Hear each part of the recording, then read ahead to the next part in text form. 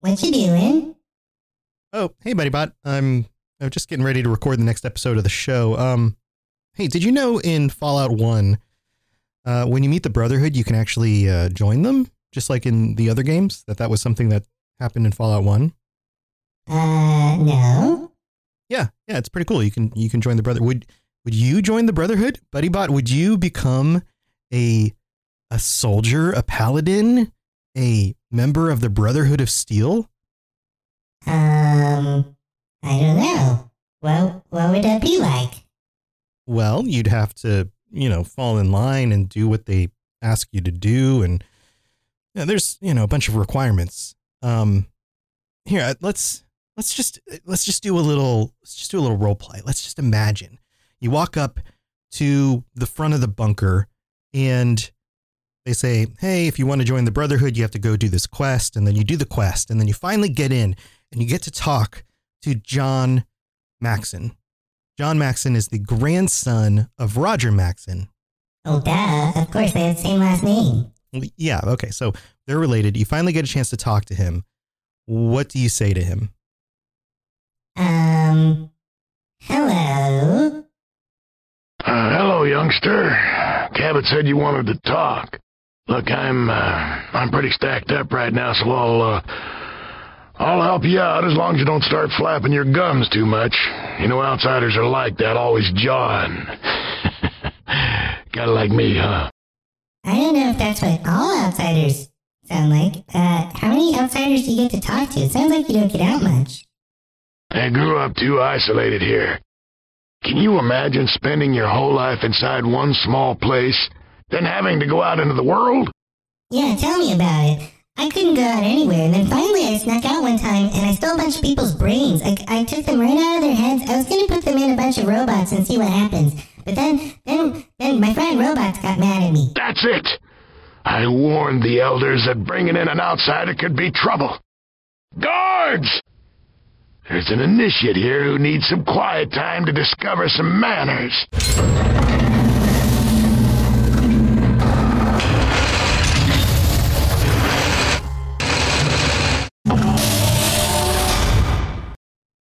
So it sounds like Buddy Bot's attempt of role-playing didn't go so well. So welcome to the Fallout Lorecast. I am your host, Tom, or Robots, as usual, and I'm back with another lore episode. So welcome back, everybody. This week, we're talking about the Brotherhood of Steel again. We've got some really cool stuff coming out for Fallout 76 with some Brotherhood stuff, and there's a lot of hints about those kinds of things coming, like we discussed in my episode with Juicehead. So I thought I would delve a little bit back into the history again of the Brotherhood. This time, specifically, the events and the things that happen in Fallout 1 and the location where you can come across the Brotherhood.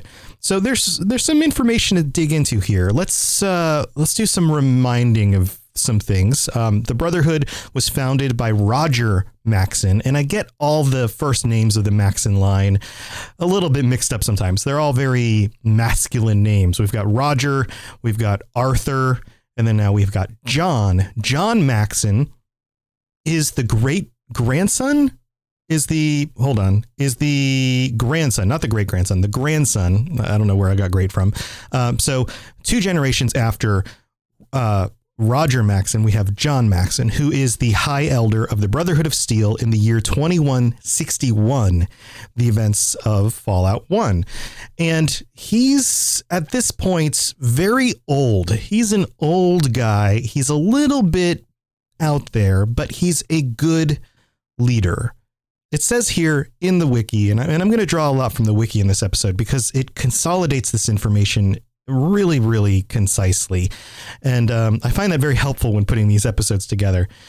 So it says here, tough, old, and confident, John Maxon was born into the Brotherhood around 2097. So this is about 20 years after the bombs dropped. And is as good as the Maxon line of Brotherhood generals come.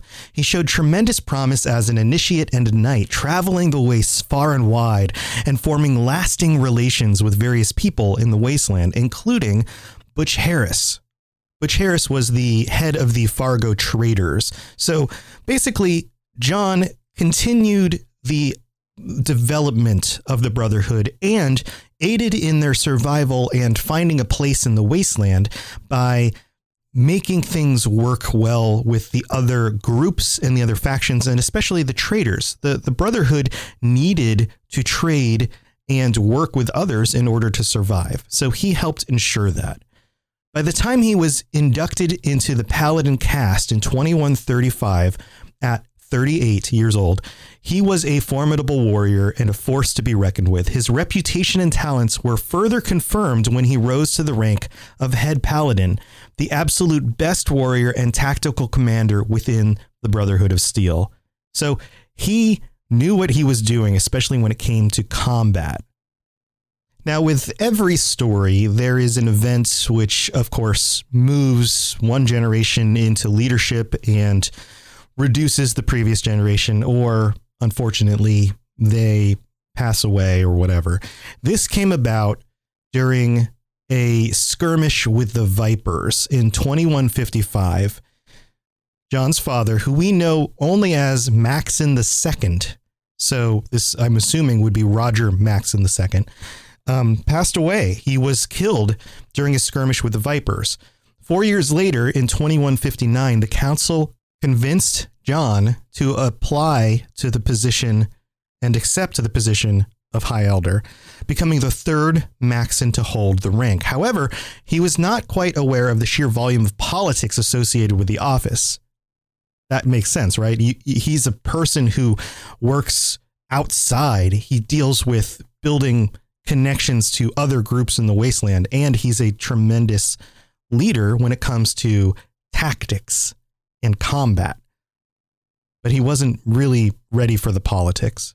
By the time the Vault Dweller meets him in 2162, he is 65 years old. His body has aged, but his mind remains as sharp as ever, yearning to fight the enemies of the Brotherhood rather than remain underground.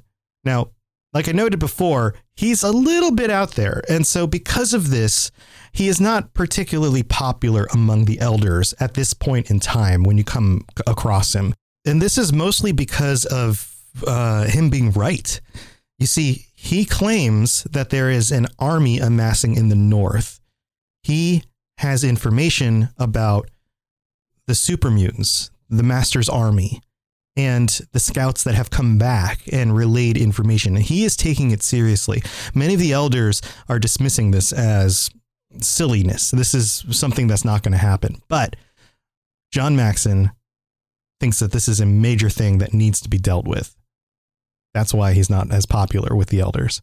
Now, when you come across the Brotherhood in Fallout 1, you come up to a location called the Lost Hills. And the Lost Hills is their base. It's the code name for their security bunker, and it's in the southeastern end of the Central Valley in New California. It is south and west of the location of Vault 13 where you start. It's about actually 4 squares west and 8 squares south. So in the world of Fallout 1, you move on the major outworld map in these large square, chunks, and you come across Lost Hills. And when you come across Lost Hills, you are greeted by 3 soldiers in power armor who basically look at you and say, all right, if you want to join the Brotherhood, then you need to go on this quest. And you can, like I mentioned to BuddyBot at the beginning, you can go on a quest line in order to join the Brotherhood. And this is something that we find happens in the other games as well. Fallout 3, Fallout 4. Of course, there is a way to join the Brotherhood, even though the Brotherhood typically are very skeptical of bringing outsiders into their ranks. It's always something that you can do. And what's cool about this location is not only do you come across 3 soldiers standing at the front, they are in full power armor with heavy weapons. This is a major location. When you are playing Fallout 1 and you come across these other locations, you come across people in these small communities, you come across soldiers, sometimes raiders, super mutants, monsters, things like that. But this is the first time that you come across a very formidable looking building with 3 iron soldiers at the front. This is the kind of place that you can't break into. These guys look incredibly tough. And at the front of the building is the symbol of the Brotherhood. This is the first time we see that symbol, the gears, the wings, the sword. And what's cool about it is it's blue with a white background in the circle painted on the door to Lost Hills. This same exact symbol goes unchanged in all of the Fallout games, from Fallout 1 all the way to 76. It is exactly the same. And I love when iconography, designs, things like that work so well from a game that came out so long ago that it's able to be used unchanged through the others. If you look at the pictures of these and go look these up, they are fundamentally unchanged. There's an image that you see when you enter Lost Hills of the inside of the bunker. And similarly, on one of the walls is one of these gigantic symbols. And these paintings are huge. They span the entire height of a wall. And it looks unchanged. This is the kind of thing that could be in Fallout 76. You can enter a location, and aside from the resolution of the graphics being a little bit low, you could imagine that being up on a wall in a location and looking exactly the same. It's just really cool. It's really cool to me when designs and ideas stand up so well that they don't really need to be changed. And speaking of designs and things that don't need to be changed or maybe shouldn't be changed, what else is interesting here is that you can find a map of the location, and it details the entrance level and then the 3 different sub levels. The map itself is written like an ancient scroll with Brotherhood of Steel at the top and a giant B. And think about the old scrolls, the old manuscripts that monks would have written with the extremely fancy writing and the little pictures around the sides. In fact, there's even images on there of what looks like, I think at the bottom right is like a winged angel.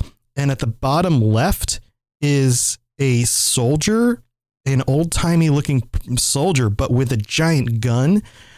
This is a really cool looking manuscript. And we don't have items like this in the more recent Fallout games. They've kind of moved away from this idea of the old timey knights quality of the Brotherhood and have kept it a little bit more modern, a little bit more, I guess you could say, vintage modern, this whole 1950s, 1960s feel. But this is really cool. It's really cool to come across some of this really old looking knightly monkish type literature in the game. So the bunker itself, like I noted in the map section, has 3 different levels. The first level is the main supply room.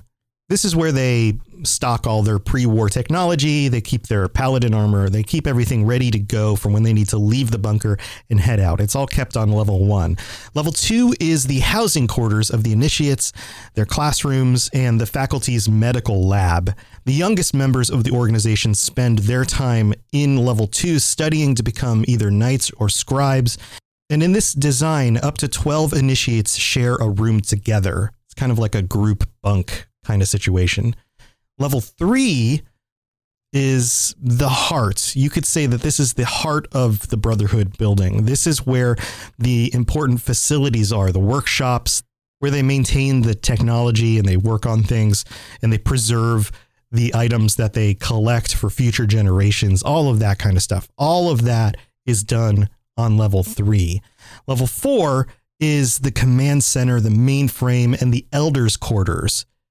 So if level 3 is the heart, level 4 is the brain. It's the place where all of the decisions get made, where all of the politics get done. It is the deepest level where they keep the most important people of the Brotherhood and the most important technologies. Things like the mainframe and the processing and storage of information gets put down here on level 4.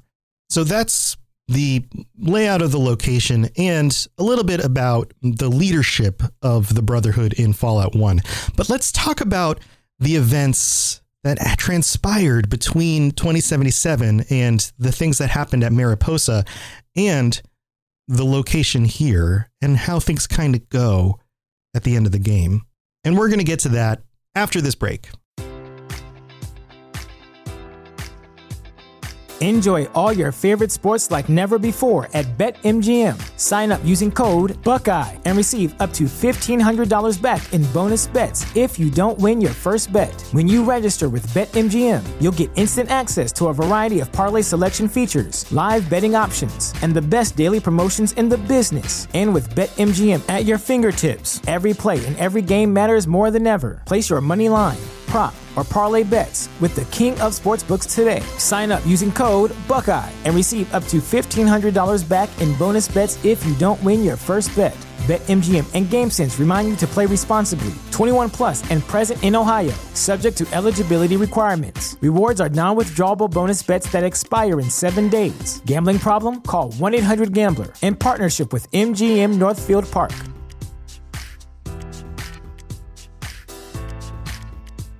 Hello there, old chap.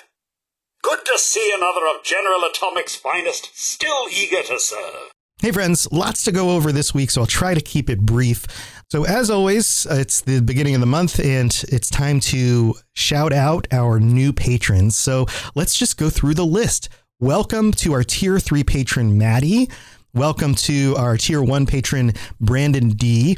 And another Tier 1 patron, Peter H. And welcome to our new Tier 3 patron, Jackie G. And a Tier 2 patron, Rika. And a few of you guys have changed your status. You've either upgraded to a Tier 2 in order to get the full unedited versions of our patron chats, or you jumped up to Tier 4 to join us in the chats at the end of the month. So welcome to all of our new patrons, and thank you for supporting the show. That really, really does help. If you are interested in getting an ad-free version of the show, then it's the easiest way to do it. You can sign up for even just $1 a month. That's like 20 to 25 cents an episode. Super cheap. Gets you an ad-free episode of the show or episodes of the show, and you can go do that at patreon.com/FalloutLoreCast. Also, we have to read out our new reviews and ratings for the last month. So there's a number of these. I'll try to get through these really quick. So thank you to everyone who leaves ratings and reviews on whatever podcatcher you use. It really, really does help. There's a few here that we have, some new ones for the last month. We have Brigwatney. I don't know if I pronounced that correctly, from the United States, who writes, Lorecast and Robots Network are gold. I love this show. So rich in the history and lore of the amazing Fallout universe. We love the Robots Radio Network. So many great shows on its roster. Thank you, is it Bree G. Watney, maybe? Thank you for that. Next, we have Bioshock Candy XXX from the US, who writes, my favorite Fallout podcast. Wow, that's high praise. Thank you so much. I started on Apple, but slowly moved to Spotify to listen. I finally caught up after a few months. This is such an informative podcast, and I admire the host, Robots, Tom with zeros. Thank you. We love a podcaster who isn't afraid to speak up about what is happening in the world and use his platform and relating a lot of it to what happens in the Fallout games. I live for the end of the month patron episodes with everyone as well. I just really appreciate this podcast. Listening just makes me want to play Fallout right then and there. Thank you. Also, Tom, I wanted to say I love that episode with you and your daughter. Almost sure we're near the same age. What is so cool to me, I'm also a girl. You and my daughter are the same age. So wish my parents introduced me to Fallout like you and your wife introduced your daughter. Oh, that's super nice. And yeah, I would love to get her back on for another episode. So maybe I can work that out. She was a little hesitant the first time. She's a little bit shy about this stuff, but we'll see. I'll see if I can coax her on. Also, we have GameAd.player. I think that's how you pronounce it, from the US, who writes, great show for those who love Fallout lore. Keep it up, Robots, with zeros. Well, thank you. Then we have Chigugig, I think is how you pronounce it, from the United States, who writes, Cinderbones, greatest Fallout podcast I have found. Well, thank you. And then we have one final review from our Canadian friend whose name can only be pronounced by a bunch of emojis. Glasses emoji, smiley, smiley, glasses, glasses, glasses, glasses, smiley, smiley, smiley, glasses, glasses, glasses, glasses, I think is your name. And you write, amazing. Tom/robots with zeros, is the best at Fallout lore and gives insight into the minds of characters and participated with the audience. I think there's a typo there, but we'll just keep going. There aren't enough stars in the universe to be able to rate this product. You can really pick and choose the topics and not feel left out. If I'm being honest, this is the second best podcast ever. Oh, not the best? Only topped by your Elder Scrolls podcast. Well, all right. Please keep up the good work. I started with Fallout in 76 and love the lore. Keep it up. Well, thank you so much. A bunch of smiley emojis. I appreciate that. Thank you to everyone who takes the time to leave a rating and review. It really does help. All right, let's get back to the episode. If you have any questions about Nuka World, I'd be delighted to answer them. So let's talk about the events that happen after the bombs drop. And again, I'm going to go to the fandom.com wiki article about this because it consolidates it very well for the purpose of this topic, specifically having to do with this location in Fallout 1. Now it says here, in November of 2077, a few weeks after the Mariposa Rebellion, and also a few weeks after the bombs dropped, and the exodus from the military base, the refugees from the base arrived at Lost Hills Security Bunker. Now, this is a security bunker originally, which is also interesting. It goes on and says, the people suffered casualties along the way, as while the soldiers enjoyed the protection afforded by their T-51 power armor, their families had not. Marauders that attacked the caravan on its journey quickly learned to target the unprotected civilians. Although for every lost civilian, 2 raiders fell, many lives were lost, including Roger Maxon's wife, and we've talked about this before, but not his teenage son. Several soldiers broke off during the exodus as well. A faction led by Sergeant Dennis Allen gained strength, demanding the leadership to allow them to explore the ruins of the West Tech research facility for advanced technologies left behind. Ignoring warnings from Captain Maxon and defying the group's will, Allen's faction separated from the main caravan and ventured southeast to the Glow, taking their power armor with them, which, of course, who could blame them, right? They were never heard from again. Around 2151, the Brotherhood sent out knights to seek out Allen's group or its remains. This is a significant amount of time later. This is 80 years or 70-something years later. All they found were desolate ruins. So no trace of Sergeant Dennis Allen and his faction of the Brotherhood. Now let's pause here because I'm going to go more into this as we continue. But remember, we were talking about what could have happened that would lead the Brotherhood to Appalachia. And we talked about this. I was talking with Juicehead about this, and I was speculating, what if a group, a faction, maybe even a splinter faction headed across the country because of some reason? Now, if I was working at Bethesda and I was putting together a reason for why the Brotherhood would be returning to Appalachia, then here's a really good reason. What if Sergeant Dennis Allen was able to make it to the West Tech research facility, was able to catch some of the conversations between Maxon and Taggarty, learned of a West Tech research facility location in Appalachia and a splinter group of the Brotherhood over there, and all of the different technology and things that were available. And what if, and again, this is completely speculation on my part, Sergeant Dennis Allen, because they found the West Tech research facility, also came across technologies like vertibirds, transportation that would allow them to travel across the country relatively safely. Are we going to see Sergeant Dennis Allen show up in the new content for Fallout 76? Now, I don't know. I don't know anything from the inside. All I know is that this is a gaping hole in the lore that would allow for all sorts of things to happen and a lot of what ifs. And if it's not Sergeant Dennis Allen himself, maybe it's somebody who was working with him, because we have a lost group of Brotherhood out here in the world and no idea what happened to them. Very cool stuff. All right, let's get back to the rest of this. The wiki goes on and says, the Exodus survivors claimed the bunker as their own. Lost Hills became the headquarters of the newly formed Brotherhood of Steel. The refugees expanded it and adapted it to fit their own needs, becoming a bastion of technology in a world that has lost centuries of technological development overnight. Lost Hills became the primary supplier of weapons and ammunition to the region until the emergence of the gun runners and other rival manufacturing houses. They traded ordnance for food, water, and necessary supplies. Like I noted before, they needed to trade to survive, not bothering with manufacturing them from within the bunker. Following the destruction of the Unity, this was the Master's Army. This is the events of Fallout 1. Around 2162, the Brotherhood aided other human settlements to drive the mutants away with minimal loss of life on both sides of the conflict. Now, this is relating to the good ending where the Brotherhood goes on to become helpful and a positive force in the wasteland. The Brotherhood remained out of the power structure for a time, becoming a major research and development house and introducing advanced technology into New California at a slow pace. The wise guidance of Rhombus, who is the predecessor to, is that the right word? The person who follows John Maxon as the leader, brought the Brotherhood to arguably the zenith of its power. The Brotherhood had good relations with the developing New California Republic to the point that one of the states of the Federation was named after the founder of the Brotherhood, Maxon.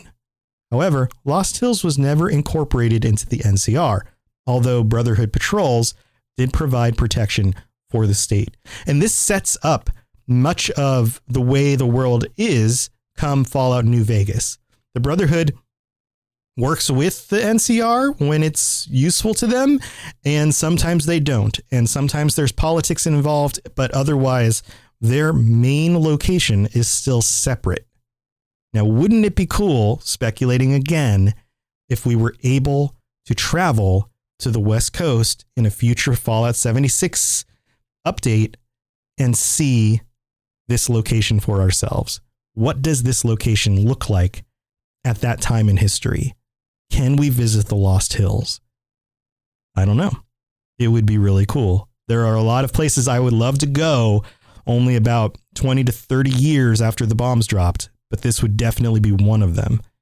So some cool stuff. I would love to hear what you guys think. Please write me stuff on Twitter or send me emails, or even better, jump in the Discord. Robots Radio Discord continues to grow. Over 1,000 people on the Discord right now, and we have channels to talk about each of the podcasts, and there's a whole section about Fallout and getting together with groups and speculating about the lore and all those kinds of things. So jump in. I'm sure you're going to see lots of people there who will welcome you and also be happy to speculate with you about the events of the games. So thanks, everybody. I will talk to you again next week. And until then, keep your eyes open for some lost Brotherhood soldiers out there in the wasteland, because you never know when you're going to come across one. All right, guys. Talk to you later. See ya. To plug into everything else we're doing, check out robotsradio.net. Also, look up the Robots Radio YouTube for videos about Fallout and other things. And check us out on Twitter, twitter.com/robotsradio. This podcast was brought to you in part by our patrons at patreon.com/FalloutLoreCast, including our Tier 5 patrons. Thank you so much to Firewriter for supporting the show. Also, if you're interested in business inquiries, advertising on the show, or applying to be a podcast on the Robots Radio Network, send me a message at falloutlorecast@gmail.com or robotsnetwork@gmail.com.